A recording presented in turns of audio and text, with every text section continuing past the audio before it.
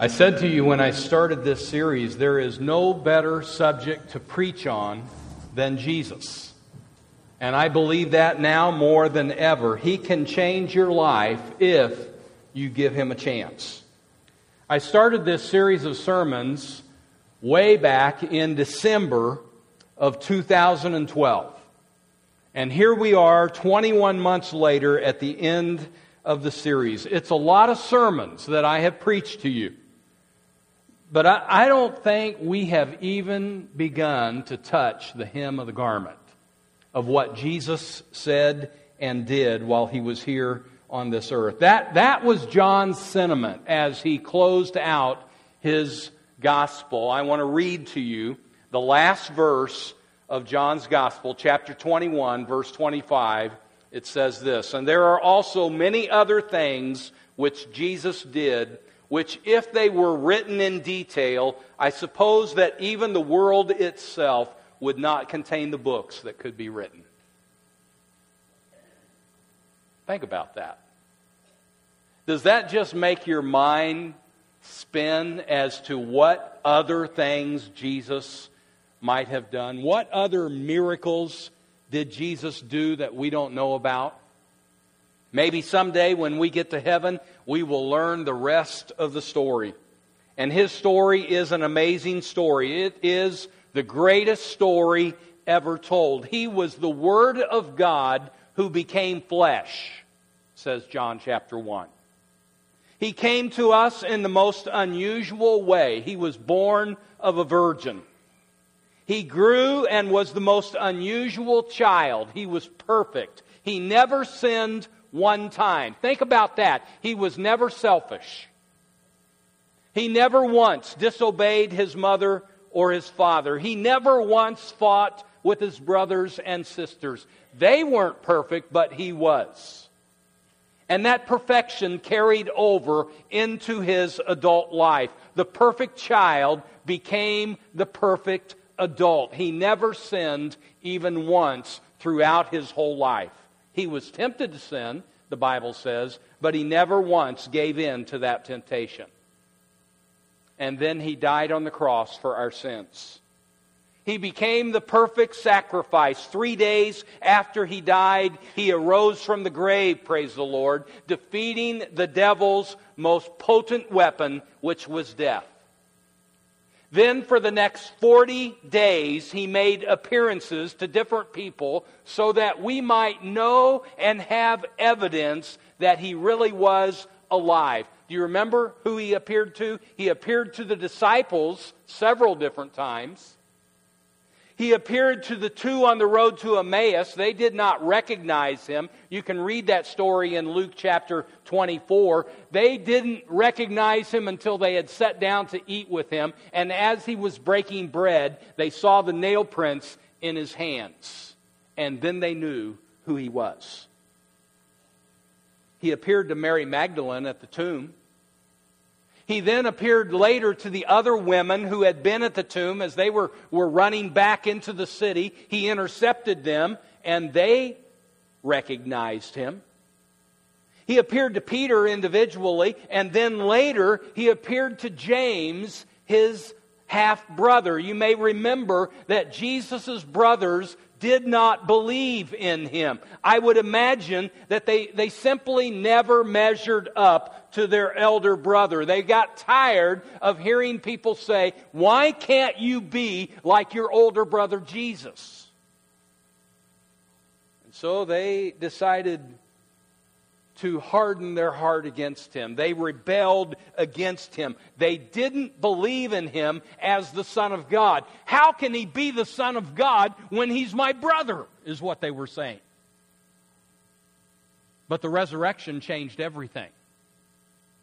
Jesus appeared to his brother James, and from that point on, James was a believer, and he became a pillar in the early church, according to Galatians chapter 2. I think the same thing must have happened to his brother Jude, because both Jude and James, if you look at the tail end of your New Testament, both of them wrote books bearing their name. They were believers after the resurrection.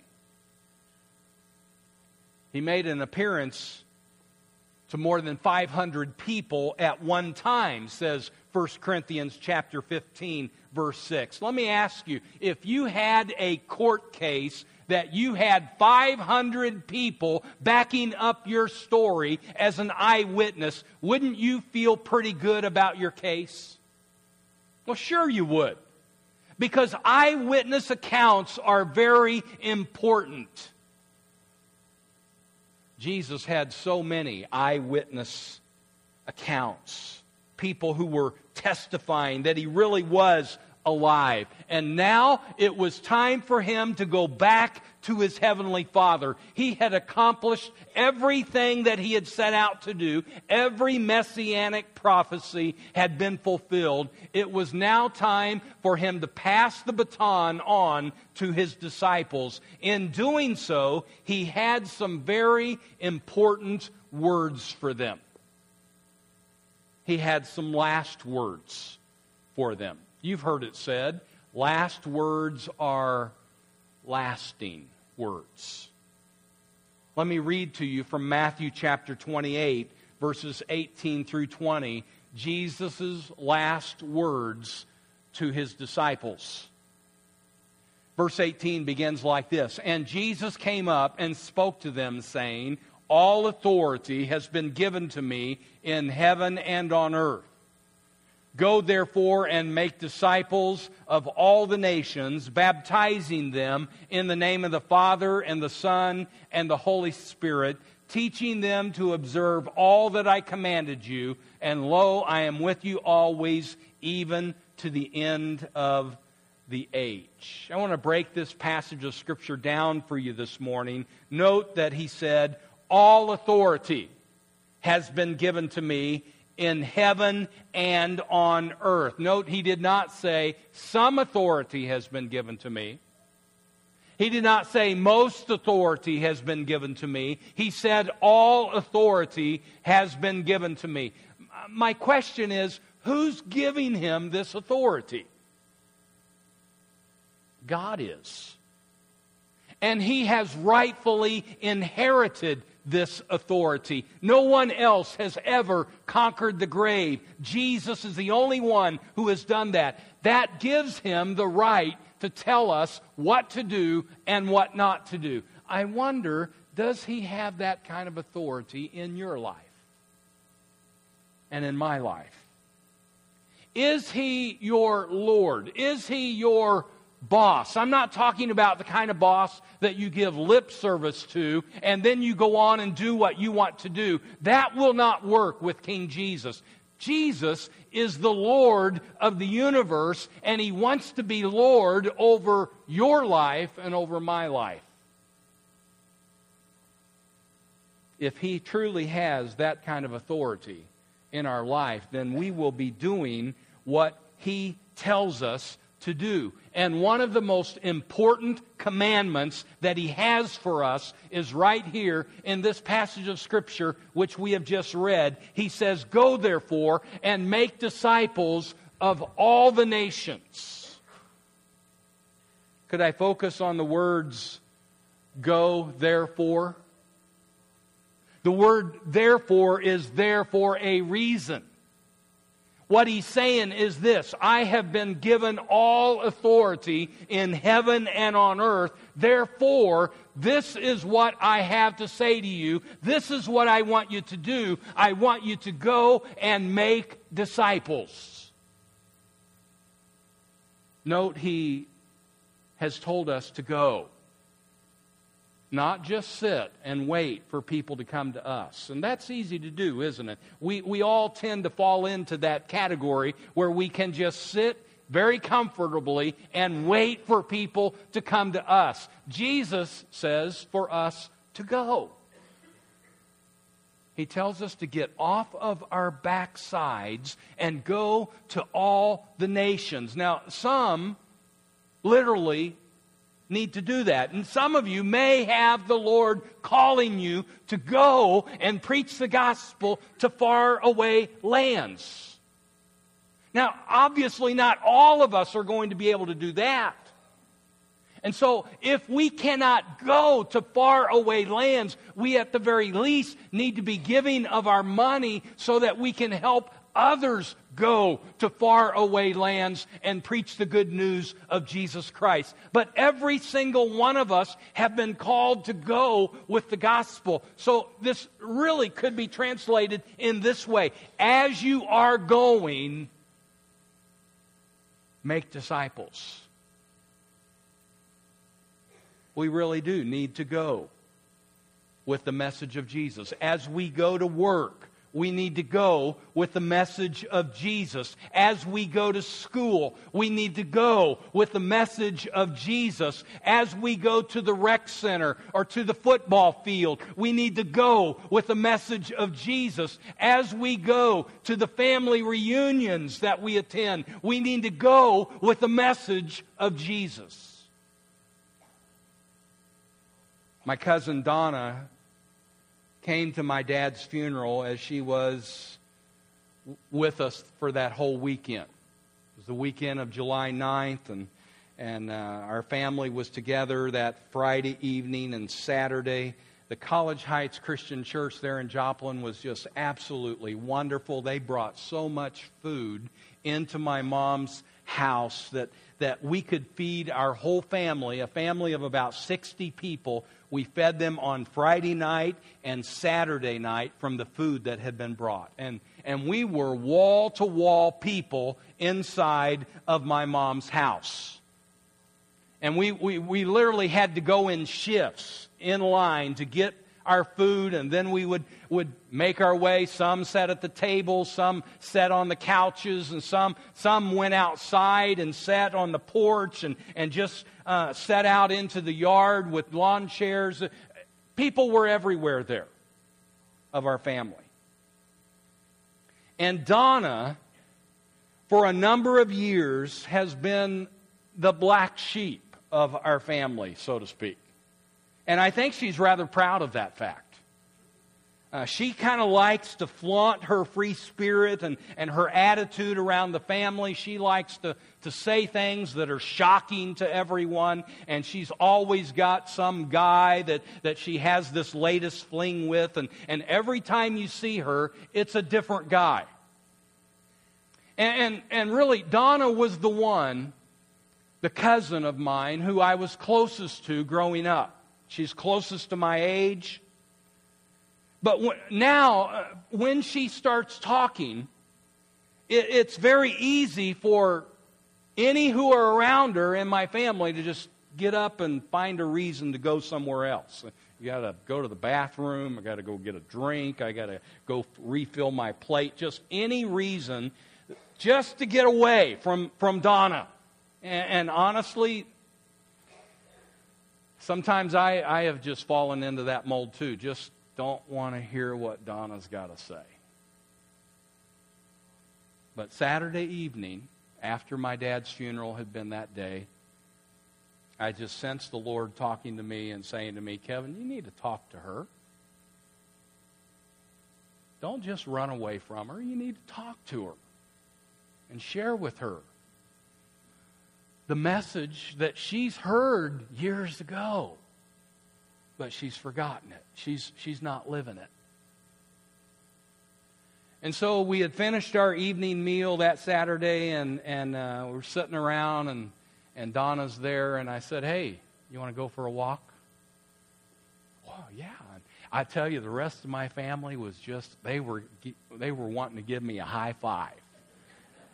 Because I was taking Donna away from them. And Donna and I went for a walk. And we chit-chatted for a while, but I had really one reason to walk with Donna that evening. I wanted to talk to her about serious matters. We had just come through a funeral, and surely there was no better time than the present to talk to her about her soul and eternity. And we had that talk. And I was very straightforward with her, and I tried my very best to be as gentle and as loving as I could be, and as truthful to Donna as what I could be. I didn't persuade her, But I planted a seed there, and I helped her remember her roots of where she had come from and what she had been taught from God's Word. And that's really all I could do at that point. I entrust that to God now to work on Donna's heart, and trust that the Holy Spirit and the Word of God will work on her heart. But go with the message of Jesus. As you attend those family reunions, you go with the message of Jesus. Go to your neighbor with the message of Jesus. Go to your coworker with the message of Jesus. Go to your classmate. Go to your teammate. Go to your best friend with the message of Jesus. It's good news to be shared. We like to share good news, don't we? Several of you were asking me this morning ahead of the service, how my grandbaby's doing? Oh, she's doing great. It's good news. I just like to talk about her. I got pictures. I'll show you if you want to see them.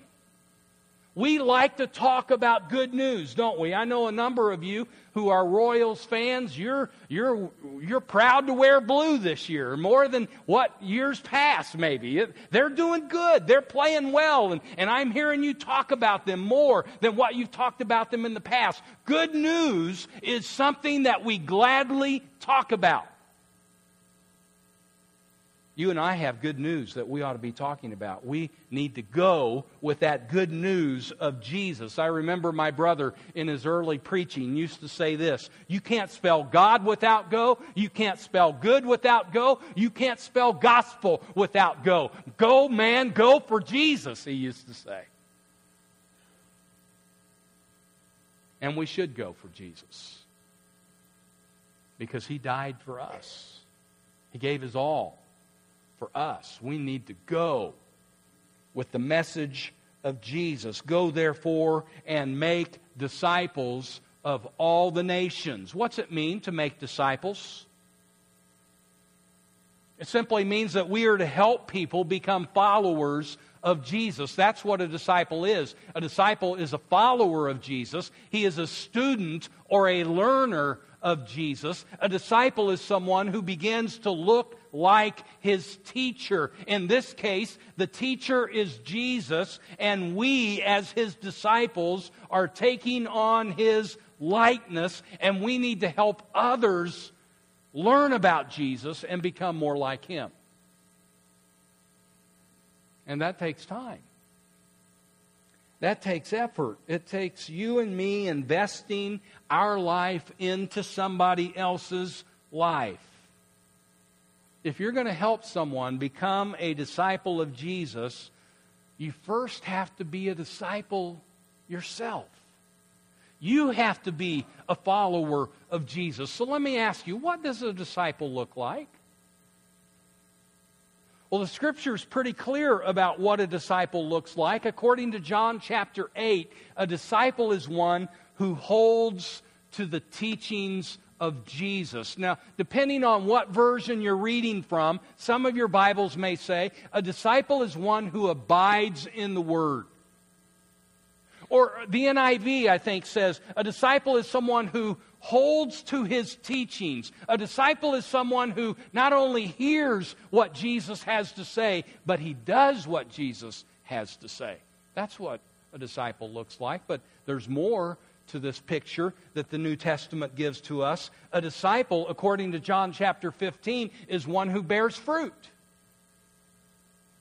People fruit and spiritual fruit. A disciple is someone who is growing in the Lord and reproducing themselves in somebody else's life. According to Jesus in Matthew 16, a disciple is someone who denies themselves. We're not all about ourselves.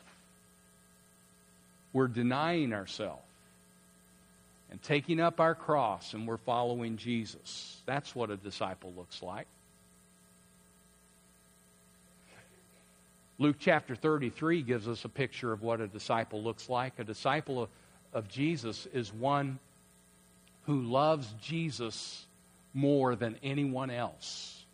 Jesus comes first. above every other relationship, according to Luke chapter 14. That chapter goes on and paints more a picture of what a disciple is. A disciple is someone who gives up everything that he has to follow Jesus. Jesus comes first. And so that's what you and I are to be like. That's the picture of a disciple. That's what we are to be striving for in our own life. And as that becomes true for us, we need in turn to be able to try to help others get to that point too. Now, does that mean that these people that we are trying to bring the message of Jesus to, that they need to have all of that as a part of their life right from the start? No, that's a lifetime journey. But we are to be trying our best to help people come into a relationship with Jesus to begin that journey in their own life. Go therefore and make disciples. Help others grab hold of Jesus and be committed to Him. Help them to see the value of following Jesus. You say, what difference can I make in somebody's life? Let me read to you from this book that I've just recently started reading. It's entitled Teaching to Change Lives. It's written by a fellow named Dr. Howard Hendricks. And this is just in the introduction. These are his introductory remarks to this book. He says, with the kind of start I had in life, I'm sure I could have soon died and gone to hell, and nobody would have particularly cared.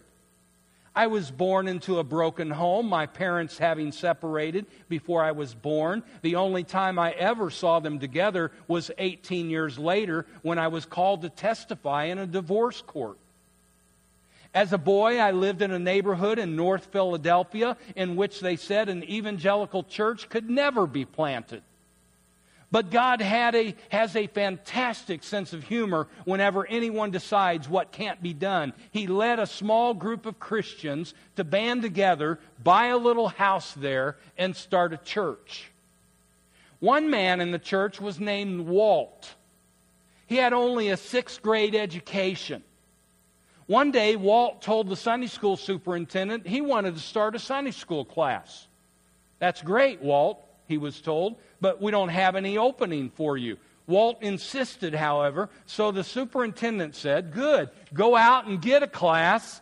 Anybody you find is yours.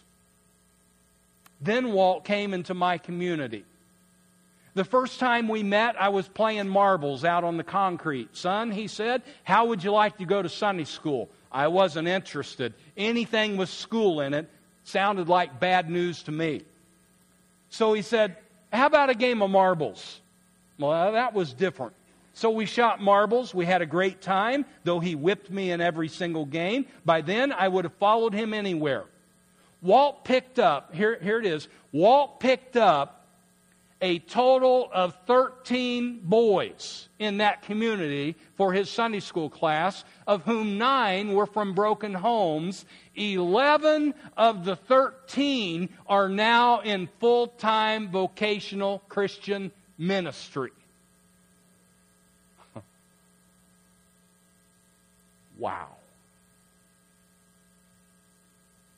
He says, actually, I can't tell you much of what Walt said to us, but I can tell you everything about him because he loved me for Christ's sake. None of us have an excuse that says I can't be used by God. I don't know how God could use me. If God can use a Walt to make a difference in those boys' lives and to make such an impact for the kingdom of God. Walt was a fellow who didn't even have more than a 6th grade education, but he knew how to love some boys, and he was willing to go with the good news that had taken hold of his own life. God can use you if you're willing. He can use you if you're available.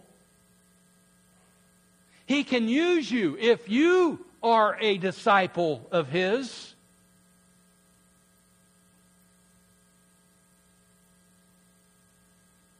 We need some more Walts who will go and invest in people and help them become disciples. God can use anybody in this role. He has not called us to be talented. He has not called us to be a star. He has simply called us to be available and willing to go with the message. Well, let me ask you, what are we supposed to do with these people who have become disciples of Jesus? What's it say? We're to baptize them in the name of the Father and the Son and the Holy Spirit. That's what the passage says. Now, do you think Jesus would have included baptism into His teaching here if it were not important to Him? I don't think so. Remember, at the beginning of the sermon, I said last words are what? Lasting words. If you've ever been at the bedside of someone who has died and they have had something to say to you at that moment, you're going to remember what they said to you.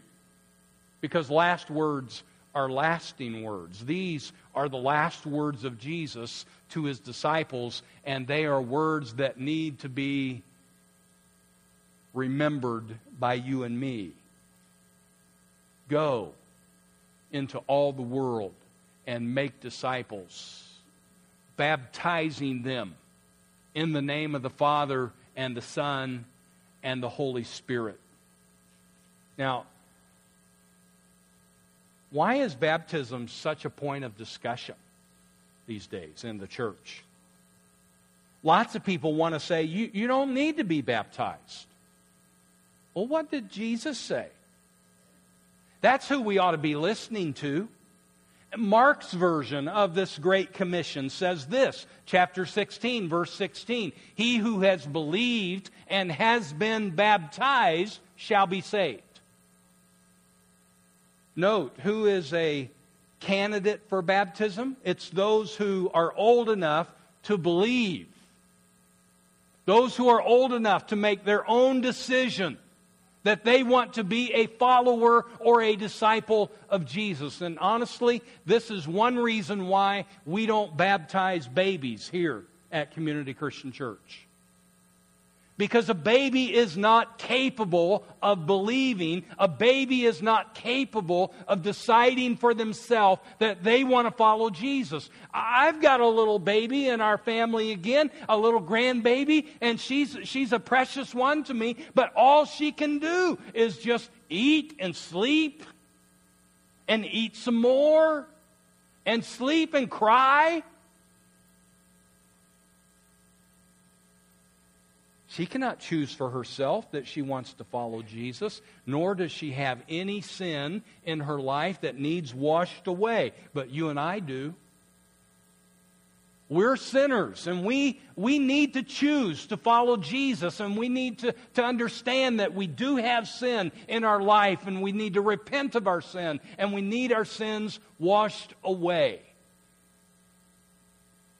And by the way, you can do this study on your own. You don't need me or anyone else to show it to you. All you have to do is look into the Scripture. You look into a Greek New Testament, because that's the original language of the New Testament. Look up the word baptize and see what it means. It means to immerse. It means to plunge, to dip. And that's why we baptize by immersion, because it was the Bible baptism. Why should we do it any different today? If you're one who has not been baptized by immersion and you are a believer in Jesus Christ, I want to encourage you to have a sense of urgency about you and just come and talk to me, come and talk to one of the other staff members and say, hey, I want to do my baptism the Bible way. I want to follow Jesus in this way. I want to obey Him. And do that with a sense of urgency. We are baptized into the name of the Father and the Son and the Holy Spirit. And that's not the end. Verse 20 says, teaching them to observe all that I have commanded you. Once a person is baptized, he or she needs to have the rest of Jesus' commands taught to them. Baptism is not the end. I hope you hear me say that. Baptism is not the end. Through the years, we have had apparently a number of people who have thought that once they got baptized, that's all they needed to do. Because we don't see them anymore. And it's not because we haven't taught them that we have never told them that baptism is all they need to do. They just haven't seemed to catch hold of the message that beyond baptism there is a life to live for Jesus, and we need to continue to be taught the teachings, the commandments of Jesus, and we need to live those commandments out.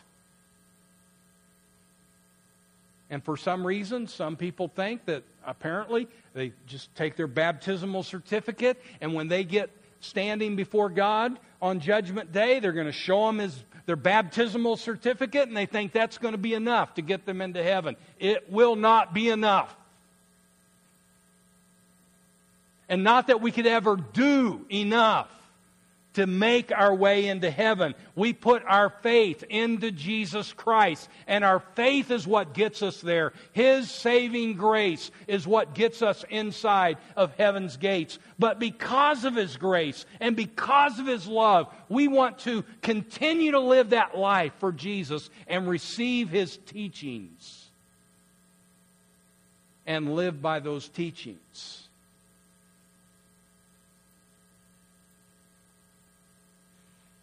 It's the church's responsibility to teach you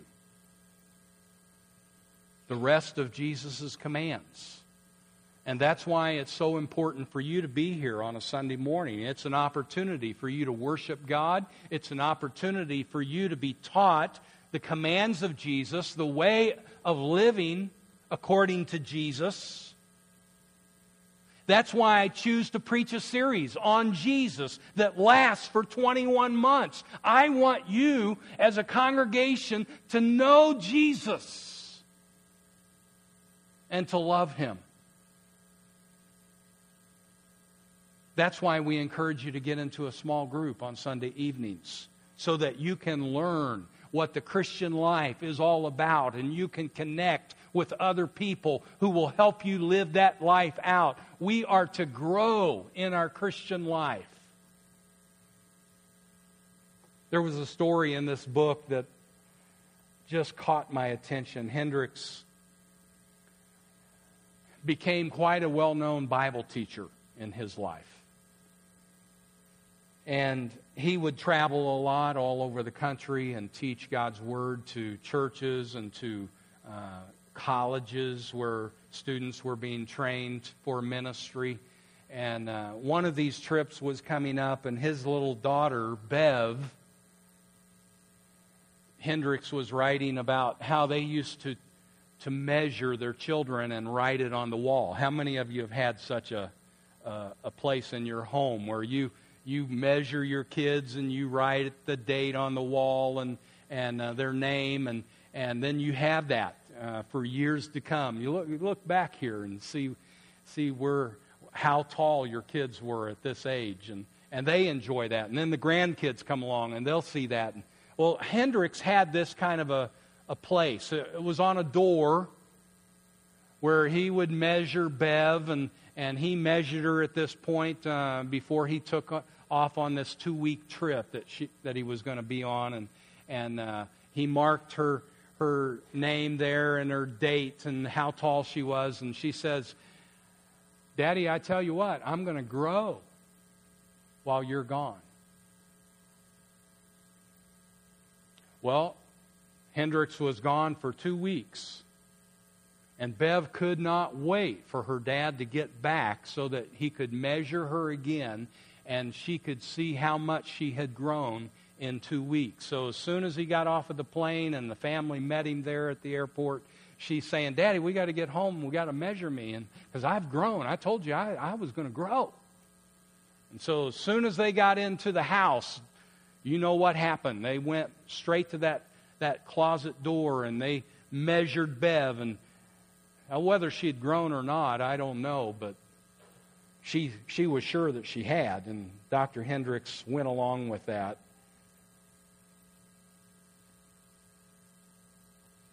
Later that evening, she asked her daddy a question. Kind of set him back. She said, Daddy, why do big people stop growing? Why do big people stop growing? And Hendricks he answered her funny like. He said, well, Bev, they really don't stop growing. They may stop growing up, but they start growing out, He kind of brushed her off with that question, but the question stayed in his mind into the evening hours. Why do big people stop growing?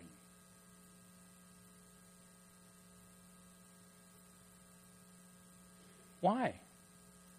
And I'm talking in a spiritual sense here now. Why do big people stop growing? It's because we stop doing the things that it takes to grow. We stop feeding ourselves. We get lax in our spiritual disciplines. We get lazy spiritually.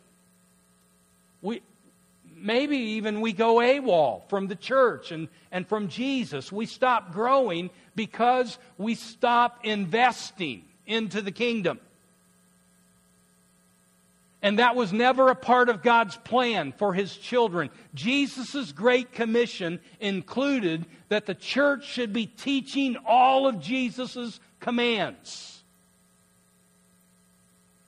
And we need to be taking those commands in to our heart and into our mind and acting on them.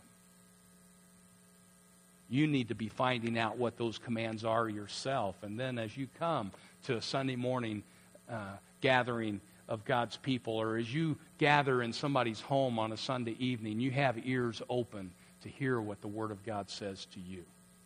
Because I guarantee you, if you come with open ears and an open heart, God will speak to you.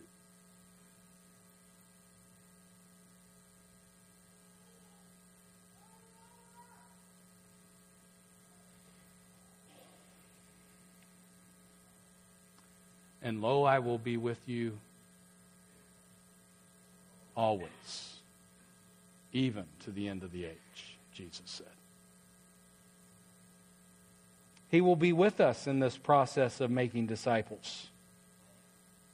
He will be with us as we go, and as we baptize, and as we continue to teach His commands. He will empower us. He will go before us and prepare the way. He will fill us up, and He will use us if we make ourselves available to Him. He has not asked us to do anything on our own here. He has said, I will be with you.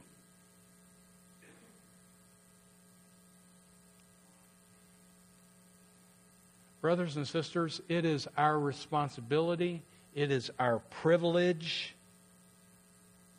to have the Great Commission given to us. Let's not drop the ball. Let's go with the message. Let's make disciples. Let's baptize them. And let's continue to teach them. That's the duty of the church. Let's pray together.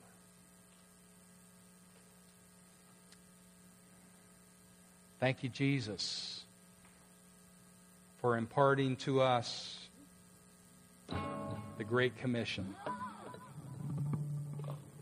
Help us. Help us to go. Help us to teach, to love, to share the good news. In Jesus' name.